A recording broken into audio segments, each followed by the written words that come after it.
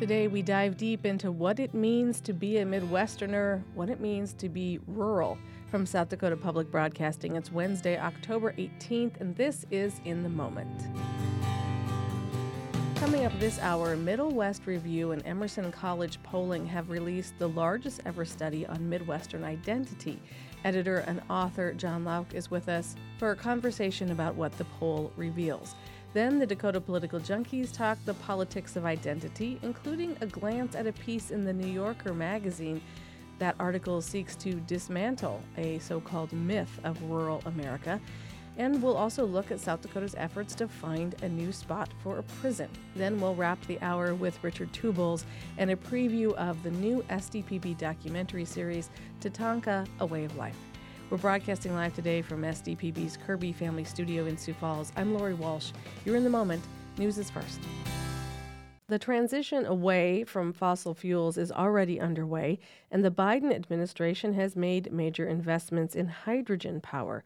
Some of that money, nearly $1 billion, has made its way to our region to establish a, quote, hydrogen power hub. Well, what does that mean for South Dakota? SDPB's C.J. Keene spoke with Xcel Energy Vice President of Clean Fuels, Greg Chamberlain. There are often so many fast developments in the world of clean energy. Can you start just by giving us the big picture overview of what exactly is happening here?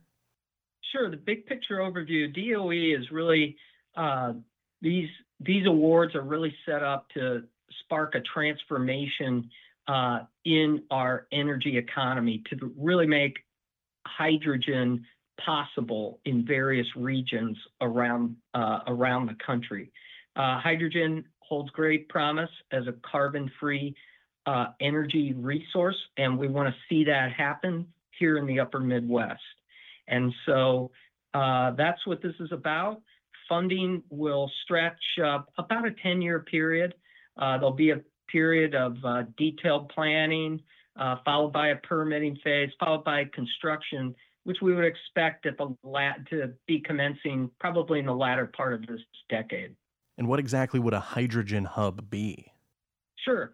A hydrogen hub is within a region where you have producers and off-takers of hydrogen that are using it as decarbonization pathways in our economy.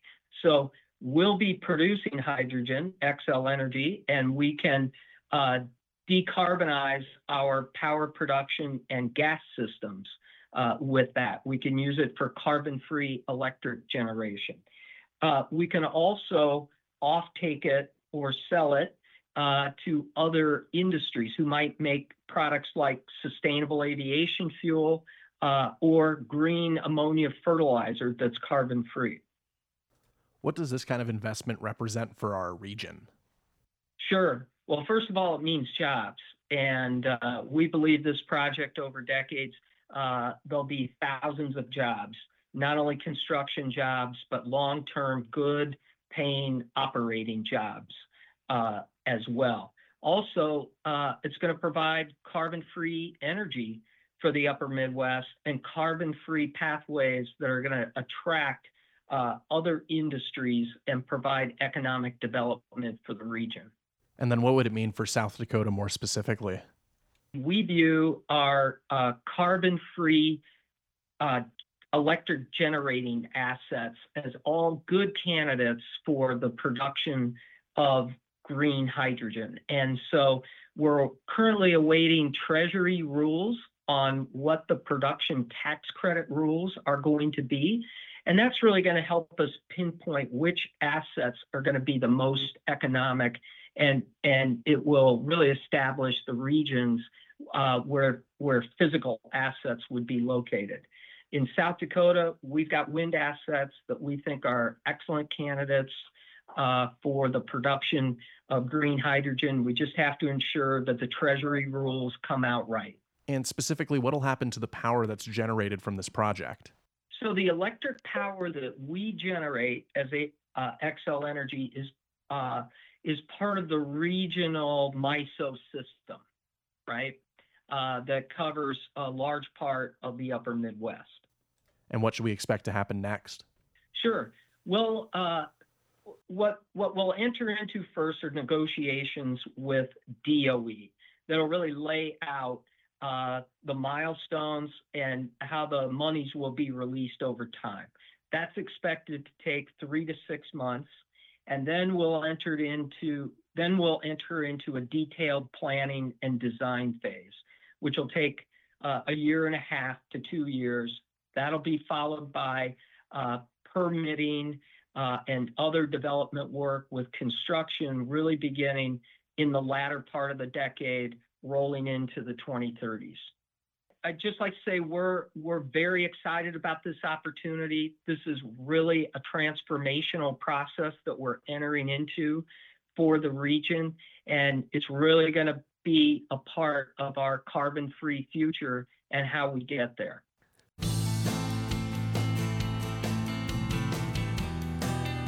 You're listening to In the Moment on South Dakota Public Broadcasting. I'm Lori Walsh. What does it mean to be a Midwesterner?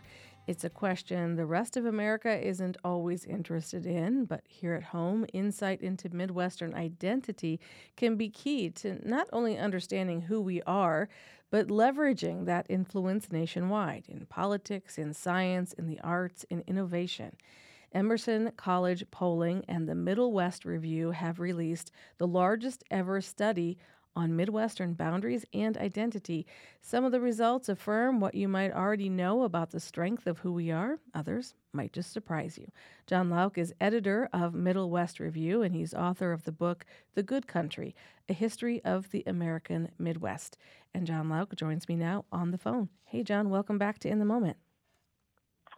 Hi, Lori. Hope you are well. It's always a pleasure to talk to the voice of South Dakota. I have no doubts that I am a Midwesterner, but not everybody calls themselves that. Let's talk about the methodology of this poll and what you think the significance of it is. Well, as you know, we've talked in the past about the fact that our knowledge of Midwestern history in comparison to other regions like the West and the South is much lower. It's not a robust field of study like other places have. And so we've been trying to revive study of the region. And one of the first questions that always comes up is, well, what is the region? What are the boundaries? What's in and what is out? And this often leads people to get sidetracked, and you never get back to the basics of the history of the region. So we've been having this discussion at Middle West Review for a number of years about, well, what can we do to give some finality to this question, or at least get the discussion going based on some real data and not just people's gut instincts or their feelings. And so we worked with Emerson College Polling, which has been doing more and more polling nationally, but also in South Dakota. And we set up a huge survey, almost 12,000 people. And we surveyed people in the traditional 12 states of the Midwest, so Ohio out to the Dakotas, Nebraska, and Kansas. But we also added another tier of states beyond that so we could get a better sense of where the Midwest ends, or where people stop thinking about being in the Midwest. So the results, I think, in some cases are pretty obvious.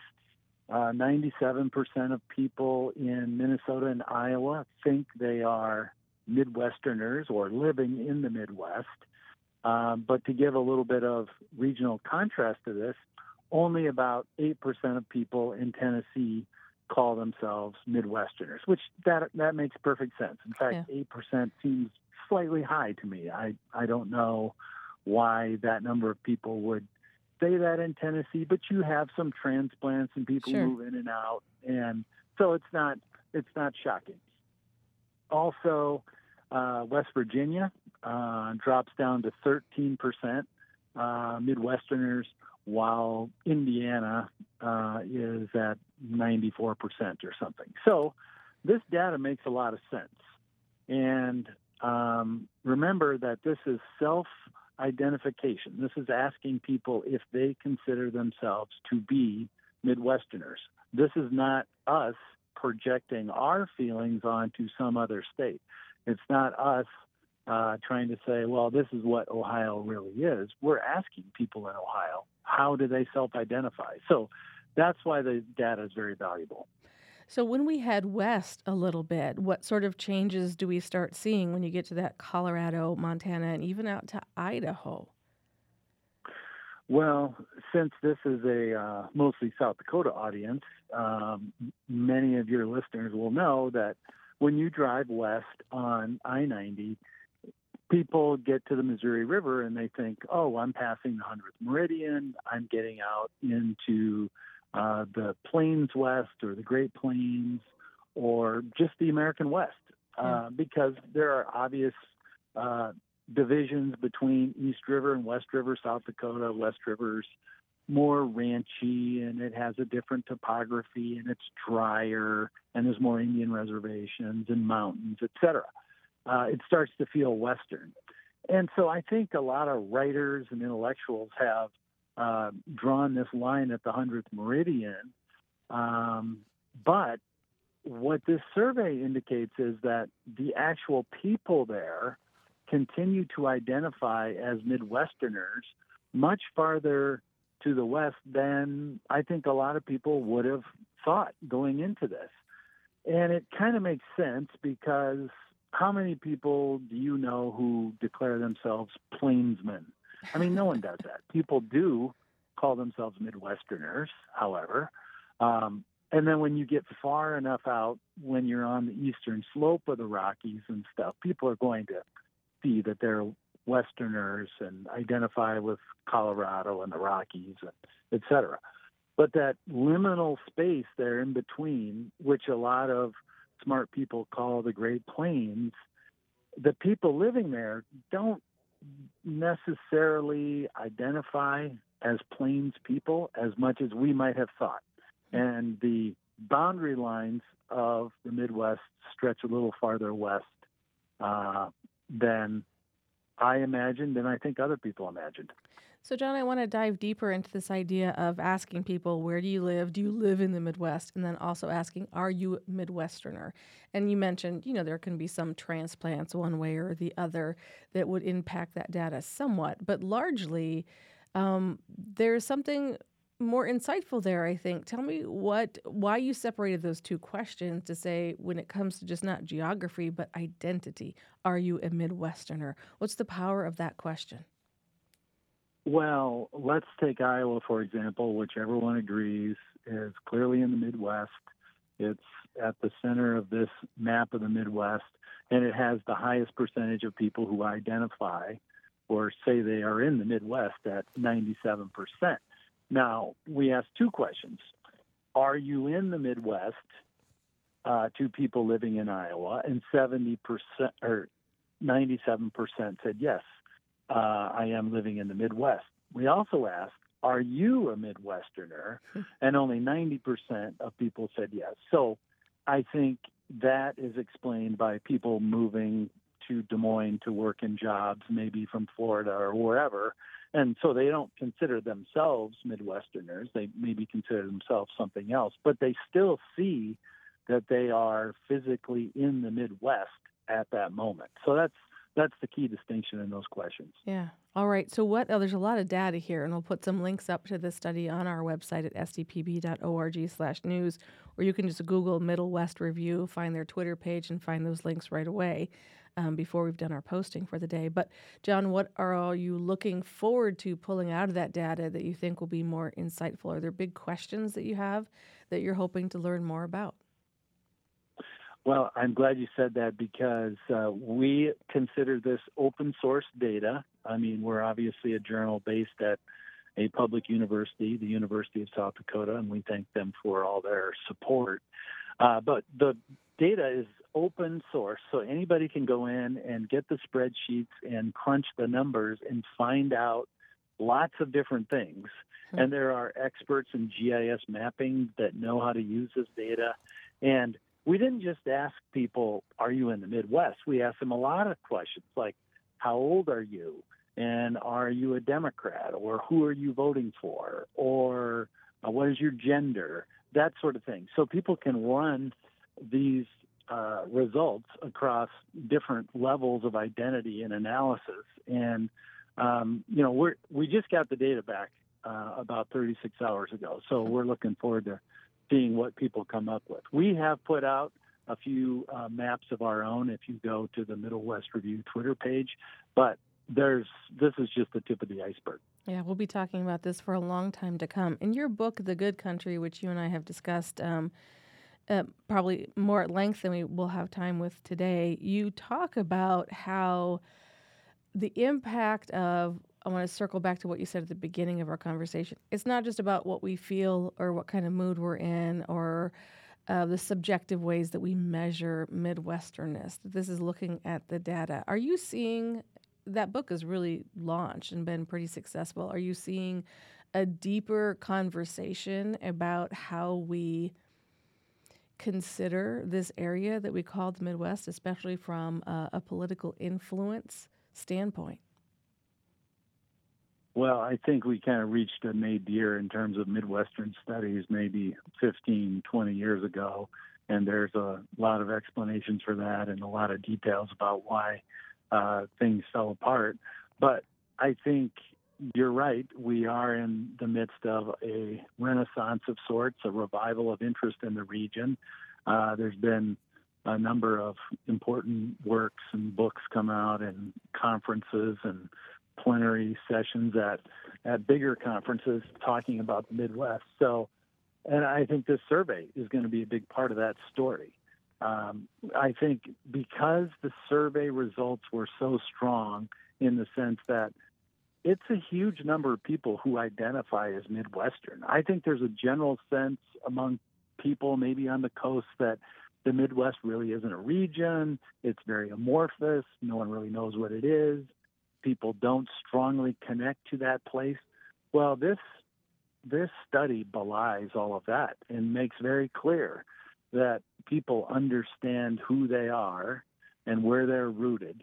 When you have 97% of people in Iowa saying they're Midwestern, that's pretty amazing because 97% of people don't agree on anything in this country. I mean, there's a lot of division and polarization. So to get that high of a number, that's clearly a sign that this connection to place is very powerful and has not diminished. I mean, I think we sometimes believe that because of the internet and our iPhones and all these communications revolutions, that we've lost our connection to a particular piece of ground. And this survey cuts against that idea. Yeah. All right. One last question. Did I get to you before Terry Gross, or did you already talk with her this morning? It looks like Terry Gross is trying to buzz in right now. All right, I'll let you go.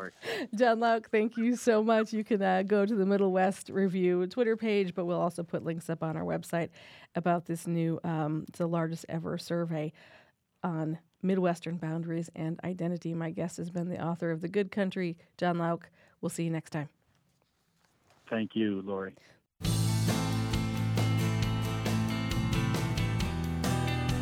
You're listening to In the Moment on South Dakota Public Broadcasting. I'm Lori Walsh. Well, just before the break, John Lauck was talking with us about what it means to be a Midwesterner, according to a new poll. And we're going to keep that conversation going and expand on it and take it wherever it leads us with our Dakota Political Junkies conversation today. Mike Card and John Hunter are both in the studio. Dr. Card is a political scientist and professor emeritus at the University of South Dakota in Vermilion. And John Hunter is publisher emeritus of the Madison Daily Leader. He was inducted into the South Dakota Newspaper Hall of Fame in 2022. Dr. Card, welcome. Thanks for being here. Thanks for having me. John Hunter, welcome. Thanks for being here. Thanks for the invitation, Lori. All right. Are you a Midwesterner, John? Absolutely. And you live in the Midwest. Both those Both things. of them. There's no gap between my perception and reality. What do you make of the study? Because I think what John Lauck was trying to get at, too, is that there's always some kind of clickbait online with people saying, where does the Midwest begin or end? But this is the largest scientific data or polling, help me with my language, but launch that we've seen where people can really look at how they identify themselves. Does this matter? What do you think it adds to the conversation? Well, I believe the term Midwesterner is really a cultural thing. It's not even a geographic thing. I think there's people in Los Angeles who consider themselves Midwesterners. Because they're transplants or because they have a I think point of view? mostly because they're transplants. Yeah. But yes, there is a point of view element in there. There really is. And some people might even say, I've never lived in the Midwest, but I feel like a Midwesterner. So I think very much it's a cultural thing rather, or an attitude, and I think it's a very positive one when people say that. They say kind of hardworking, virtuous, ethical, whatever those kinds of things are. I think it's a very positive term. I don't picture it at all as backward or flyover or any of that. Yeah. Mike, what do you think about the poll?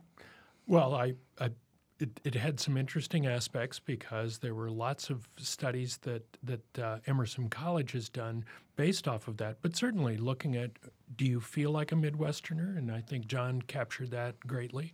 I certainly experienced that my 5 years in living in Ohio, that people who were from Cincinnati, Cleveland, and Columbus, if they were from there, they viewed themselves not so much as Midwesterners. Cincinnati viewed themselves as Southerners.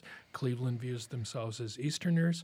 But those who were transplanted from rural areas who'd moved into Columbus for economic opportunity, they were clearly Midwesterners. I mean, you couldn't tell the difference between. They didn't notice that I was from South Dakota. Okay, there you go. Yeah, I've not blended spent any time in the great state of Ohio, so I don't have any relevant experience to add to whether Ohio is in the Midwest.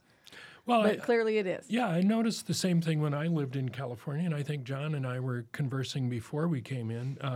The basic same thing holds is, well, how do we deal with transplants? And I think one of the things we may want to think about is with the relatively small sample size, even though it was done really well from their description, meets contemporary polling standards, what do we do with the immigrants to South Dakota? What do we do as John noted, the Somalians? What do we do with the Native Americans? Do they view themselves?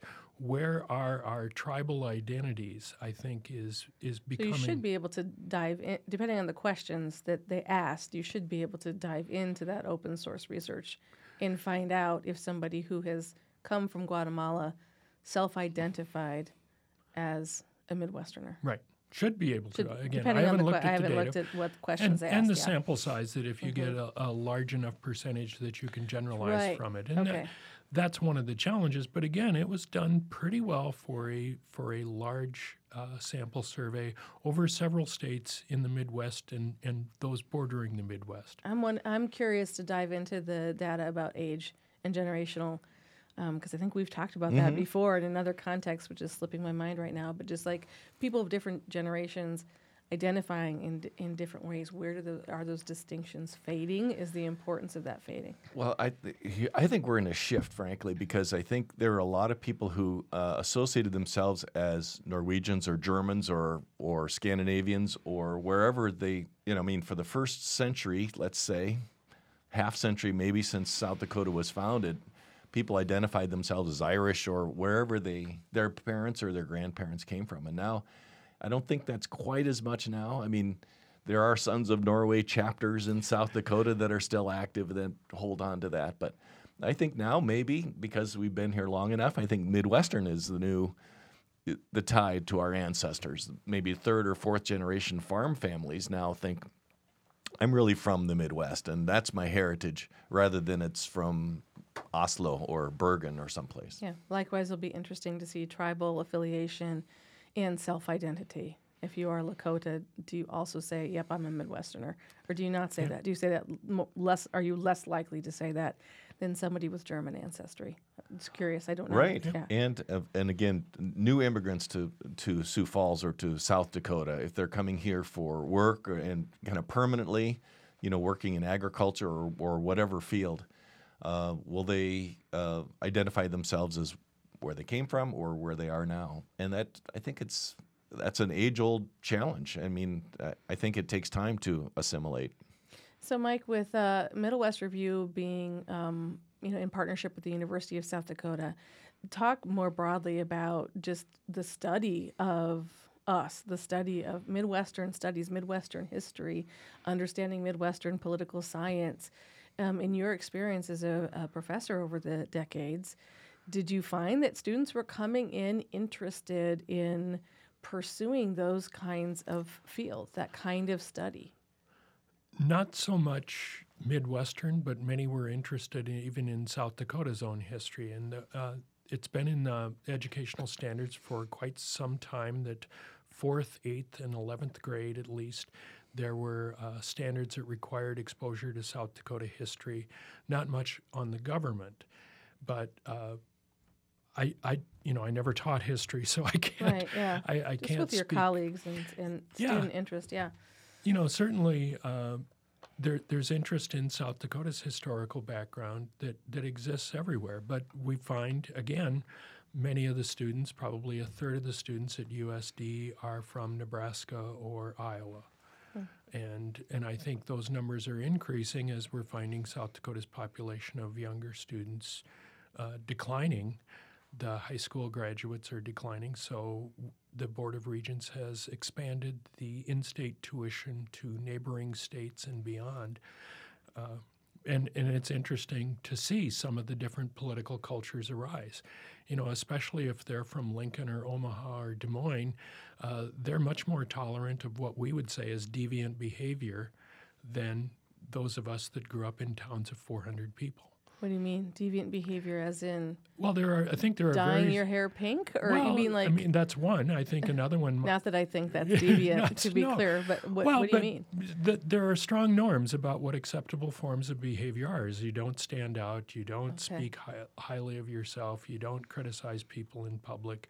I think that many of those norms are fading largely because, or they're either fading or becoming stronger based on whether you're tolerant of those people that might be displaying behavior that you don't think belongs here. Interesting.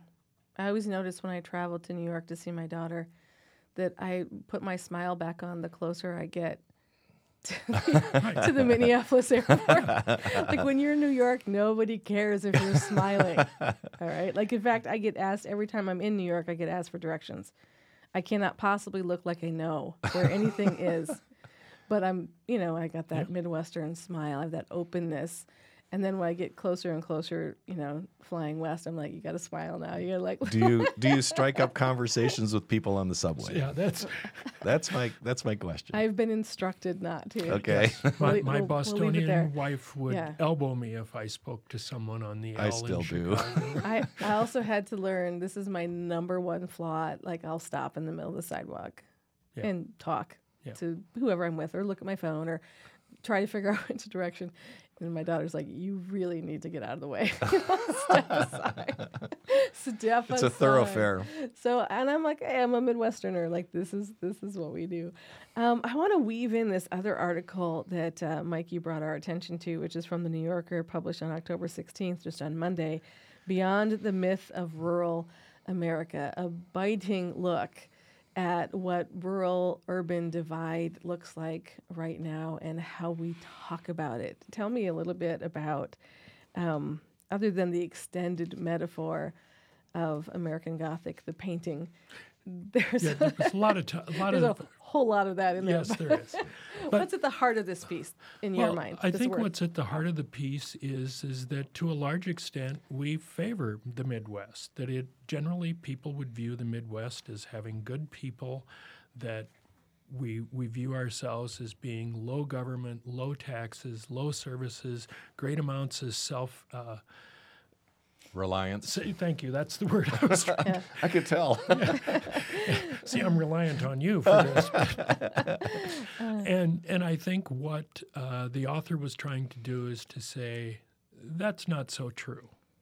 That, and it was where I was coming from the normative behavior and expectations of how others are supposed to behave. And I think that's one thing that separates us from the rest of the world. If you get into a city, you have to be tolerant of behavior that doesn't fit your personal norms.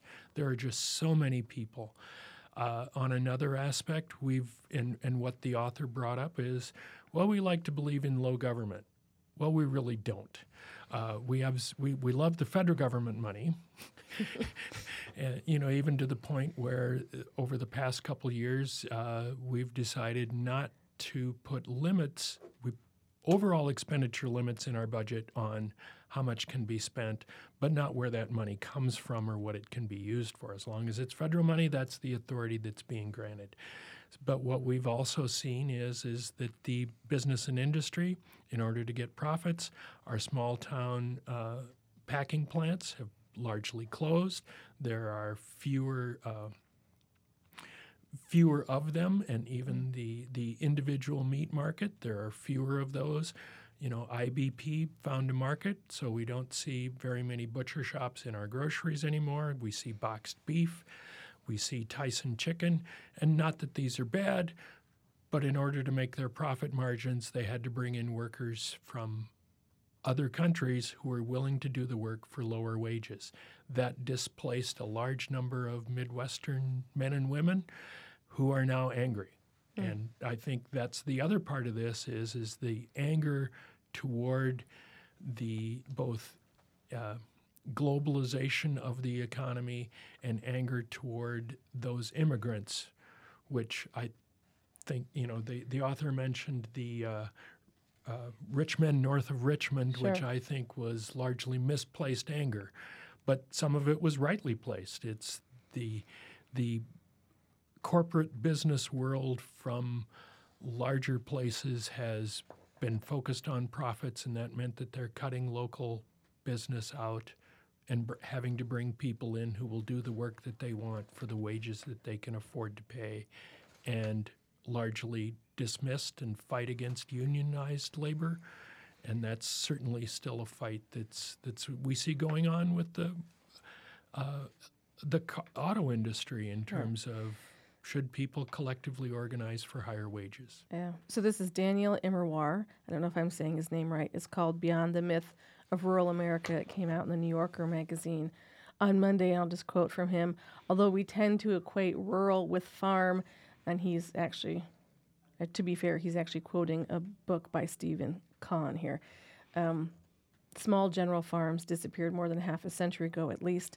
Agriculture has become a capital-intensive, high-tech pursuit, belying the left-behind story of rural life. Fields resemble factories where automation reigns, and more than two-thirds of the hired workforce is foreign-born. So this is a book that he's talking about, written by Stephen Kahn, the author. John, as you look at the myth of rural America and this conversation, what comes to mind? What rises to the top for you? I think that last quote that you just had is an exaggeration. I don't see rural farms in South Dakota as being some big corporate factory that are highly automated. There are still people who get their hands dirty in South Dakota farms. I mean, I've always appreciated diversified farms in South Dakota that have some chickens here and some cattle here and some, crops and so forth. And so I think it's a big exaggeration. But they have changed. Certainly we don't have 4 families on a section anymore. Right. And there are fewer. There's been a disemployment in agriculture in South Dakota. There just takes fewer people to produce more, and they have moved into towns like Madison and Sioux Falls and others, and sought employment in other industries. This is not something I can back up, but nothing in this piece would indicate to me that anyone's been here. Yeah, I know.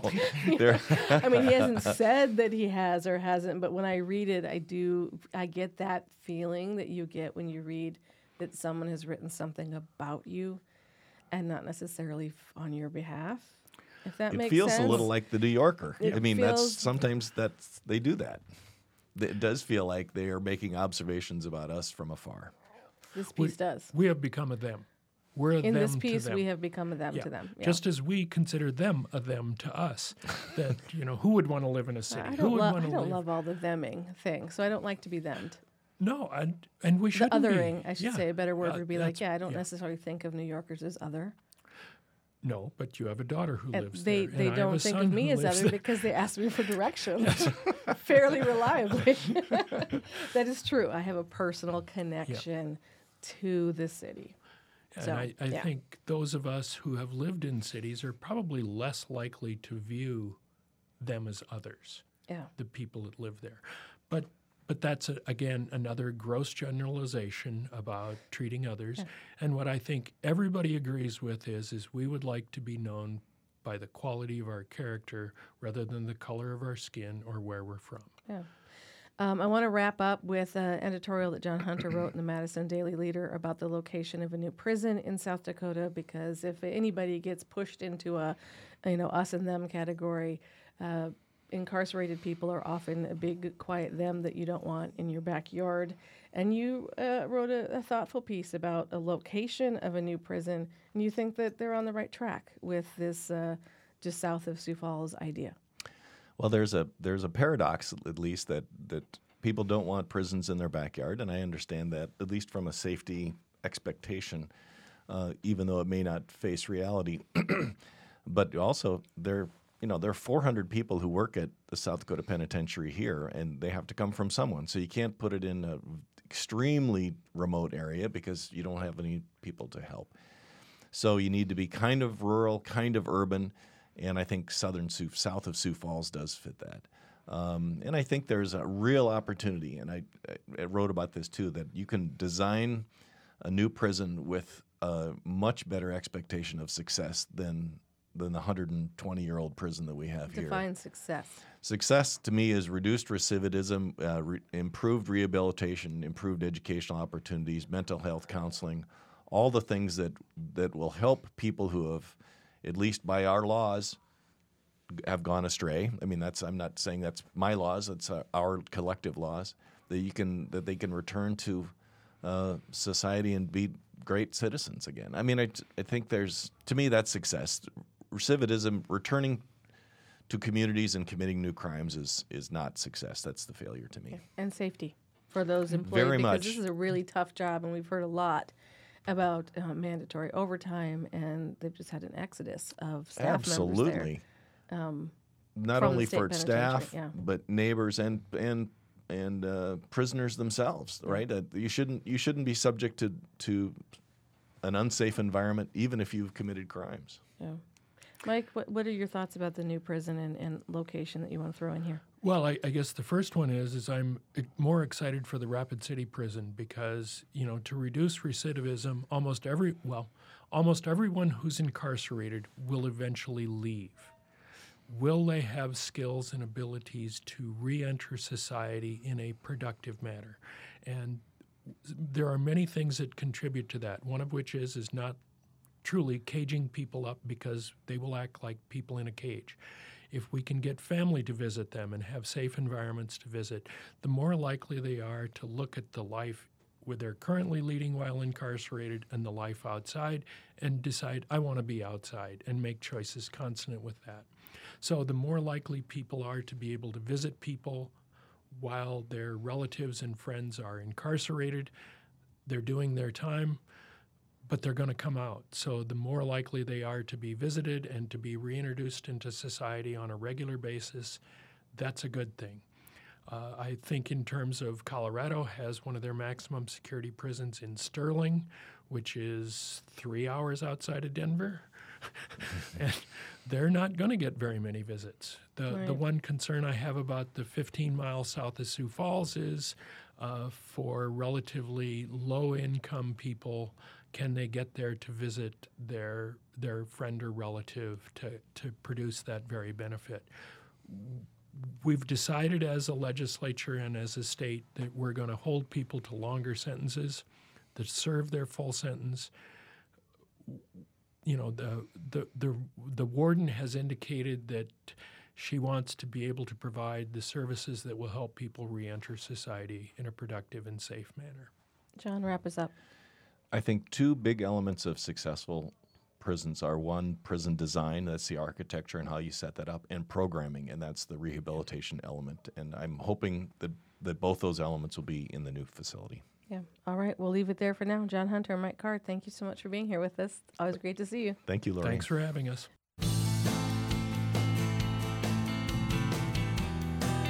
You're listening to In the Moment on South Dakota Public Broadcasting. I'm Lori Walsh. The cultural relevance of the buffalo is the subject of SDPB's newest documentary series. In a partnership with Mapialuta, SDPB explores the return of the buffalo to the landscape and to communities as a testament to tribal treaty rights and sovereignty. SDPB's Richard Tubles is with me now from our studio in the Black Hills with the preview. Hey, Richard, welcome back. Hey, Lori, been a while. It has been a while, except we were just together in person out in Deadwood at the Festival of Books, and it was standing room only for the panel discussion with you and Joseph Marshall and Dan O'Brien and our author, Michelle Nijhouse. Yep. So there's a great interest in not only Ken Burns's American Buffalo, but in Tatanka. You ready for the spotlight? I think you just summed it up right now. I'm really glad that there's a lot of interest that's involved with not only the story of the American buffalo from Ken Burns' perspective, but being able to bring something like the Tatanka Way of Life documentary to our viewers here in South Dakota, I think is what kind of puts that very, it just gives them an idea of what's happening here, but from a different perspective, because, you know, there's more than 80 plus tribes that are in the United States, and you know, I just really glad that I could bring that story from our perspective to the people that live here and our listeners. Me too. Tell me about the partnership with Mapialuta. Help people understand how this all kind of came together. It's been an ongoing relationship for quite some time. Yeah, you know, we have that boutique studio down there that, you know, for years I've been utilizing it to come on in the moment to talk with you with whatever coverage that I've had. And we've had a great relationship with them, and they invited us to document one of their buffalo harvests that they do every year. And we did that, and it was so powerful that we're just like, you know, we really have to do something with this. And it just kind of spearheaded the whole idea of, you know, let's do a companion piece to the documentary series that Ken Burns is doing. And, you know, they kind of gave me, thinking my leadership here at SDPB, they gave me the kind of the reins to be able to tell the story that I wanted to tell that meant a lot to me. And that partnership with Red Cloud was able to highlight what they're doing to bring back the language and the culture. So I was able to have them, tell the white buffalo calf women's story in Lakota and English. And that, I think, was really the pinnacle of what I wanted to do. And it was kind of brought up, yeah, let's do a documentary. I was like, well, we have to include this. And it just worked out way better with those young ladies there speaking it in Lakota. It's so powerful to hear. I get chills just thinking about it. What was it like to work on that? It was, you know, it's really hair-raising, you know, and I'm very envious at my age being Ogallala Lakota because, you know, I've said this before in different panels, but being a part of that generation that wasn't taught the language or to a certain extent a lot of those very traditional cultural teachings, I envied them for being able to speak the language and understand it, and probably even made fun of me in Lakota. I don't know. No, I think that's unlikely. However, I do want to dive deeper into that because, I mean, you're a young man, Richard, and this is it's difficult to be in your generation coming in that in-between space between when language was, tried to be eradicated. I'm losing the language here to even how to describe that, but yet it's still there. I mean, this is still vibrant and possible.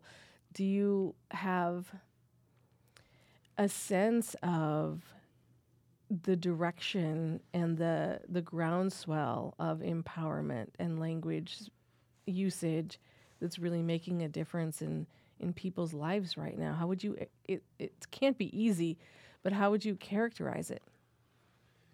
Well, like you said, you know, I don't think it was ever easy to do something on that.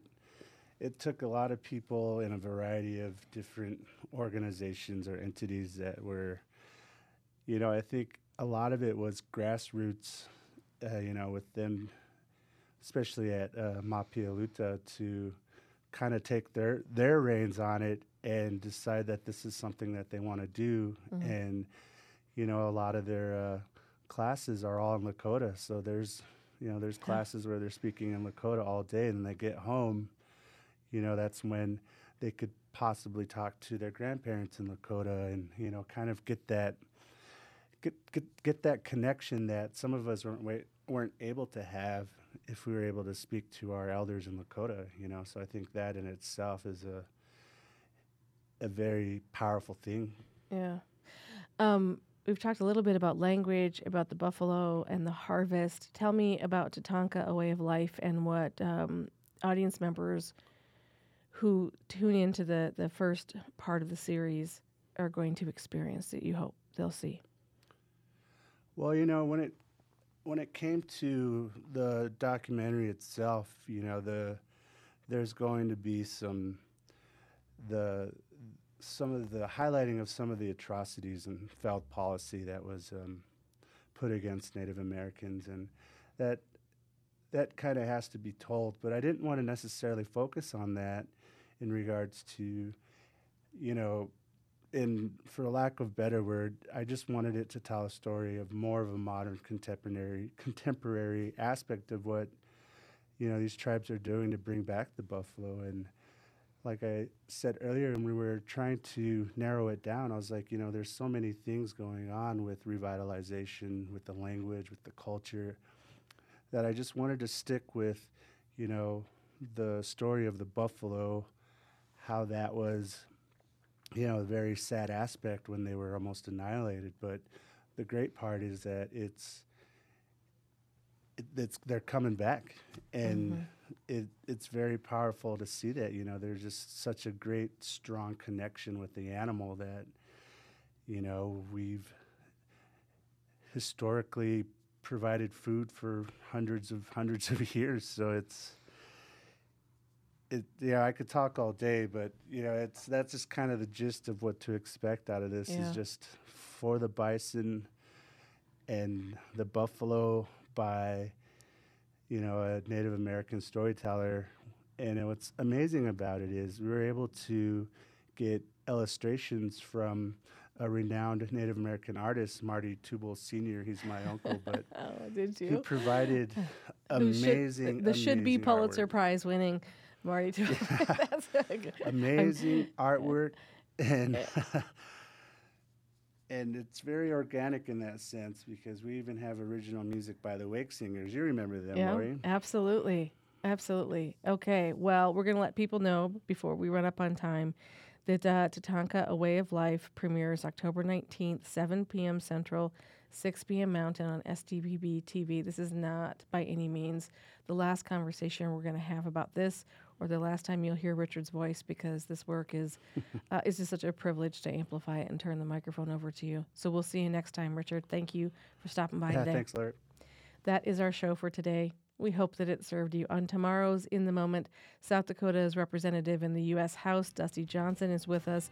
We'll get an update on the deal-making, the votes, and the future of leadership in America. Plus, we have a Holocaust historian for a look at the history of the War Refugee Board. It's all coming up on tomorrow's In the Moment from all of us at South Dakota Public Broadcasting. I'm Lori Walsh. Thank you for listening.